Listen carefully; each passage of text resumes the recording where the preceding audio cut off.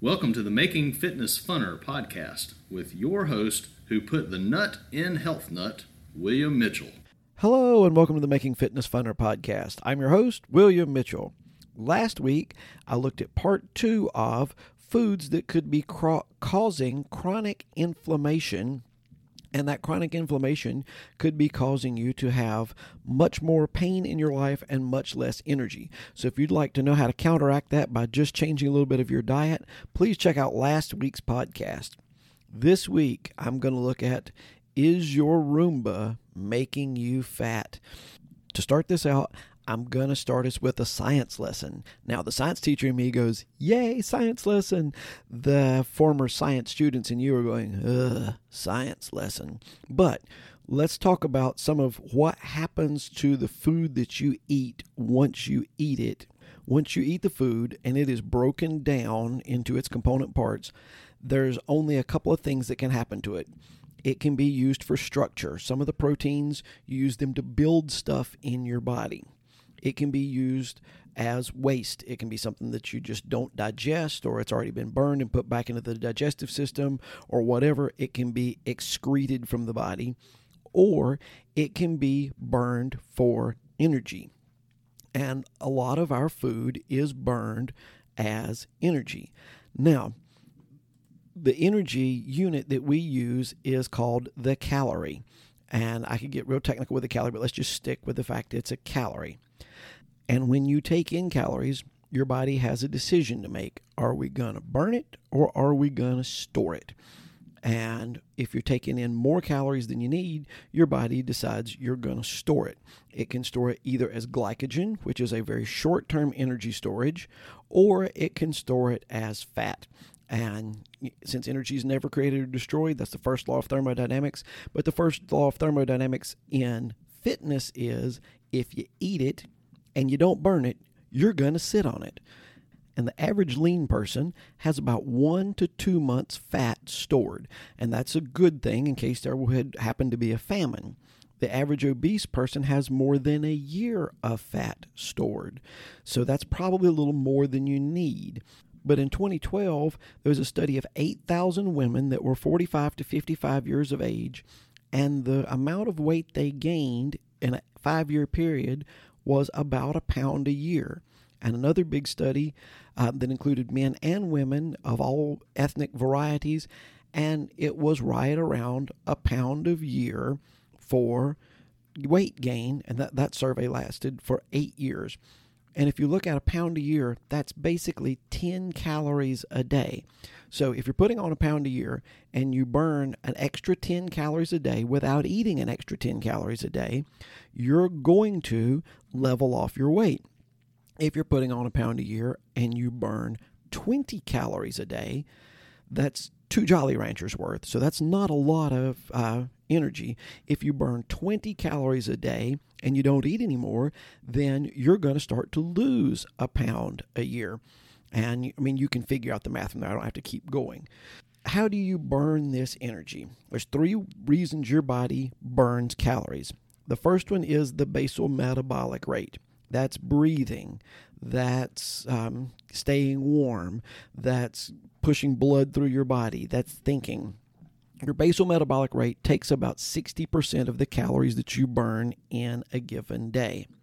The next thing is the thermic effect of food. And that's just a fancy way of saying the amount of calories it takes to digest and absorb your food. And it is 10 to 15%. Now, they found that if your food is highly processed, you're going to burn a lot less calories digesting it and absorbing it than if your food is much more in the natural state. So that being said, a hot dog is going to take less calories to burn than a salad. And considering the hot dog has a lot more calories in it, probably a worse food choice if you're looking at it in a calorie point of view. And the last one is your activity. And it's from 15 to 50% of your calories burned in a day. Now, I know these don't add up because you don't always burn exactly 60% on basal metabolic rate. And depending on what you eat, your thermic effect of food changes. And depending on how active you are, your activity calories change. So that's why it didn't add up to 100% for any of you that are technical oriented out there, and that didn't add up to 100%. Now, there's two kinds of activity. There's exercise and there's non-exercise. And the exercise, even for those of us who love to get out there and exercise hard, is really a pretty small portion of the calories that you're burning in a day. So what we need to do is find a way to burn more calories during our everyday activity. And talking about the fact that people have put on weight, we keep blaming the food. We blame McDonald's. We blame Coca-Cola. However, in city dwellers, 100 years ago, you burned a little over 120 calories a day just washing your clothes, washing your dishes, walking to work, and climbing the stairs. Well, now we've got clothes washers, dishwashers. You take a car, or Uber, or bus, or whatever to work, and you take the elevator. That would equal 12.5 pounds every year difference just doing things the old way. Now, I'm not suggesting that we go back to an old washboard and wringer washing machine. If you have a dishwasher, I'm not saying don't use your dishwasher. Don't have to walk to work in the rain, and you don't have to climb 100 flights of stairs to get to the top of your building. However, there are some things that you can do during the day that are going to increase your calories enough to make up that 10 calories a day. I'm going to give you some of them. One thing, standing up instead of sitting down burns 15% more calories over resting. That's 9 calories an hour. So if you'd stand for about an hour and 10, 15 minutes, something like that, you'd burn your 10 calories. So if you'd stand an hour longer a day, there goes your pound weight gain. What about if you chew gum? Just stay sitting at your desk, but you decide to chew gum. Probably needs to be sugar-free gum, but that's a different story. You're going to burn 11 calories in an hour. There's your 10 calories right there. What about if you fidget? What if you're one of these people that your mom always had to sit still, sit still, sit still? If you're fidgeting, you're going to burn about 77 calories every hour. Ooh, now we're starting to get into the weight loss amount. What about if you decide to go for a stroll? Let's say you go out shopping and you're looking around, you're looking at clothes, you're walking very slowly, but that slow walk is going to burn about 100 calories in an hour. What if during your lunch, you decided to get up and go for a power walk? You're going to walk at a purposeful speed to about 2 to 3 miles an hour. You're going to burn 250 to 300 calories during that hour. What if you decided to take the stairs? Now, the first thing I looked up, it said you'd burn 660 calories climbing stairs for an hour. I know of almost no one who has any intentions of walking upstairs for an hour. However, you burn about 10 calories per story of stairs that you go up. So if you just walk up one story of stairs to get to your office and back down, then you're going to burn your 20 calories and start working on weight loss. Playing with your pets.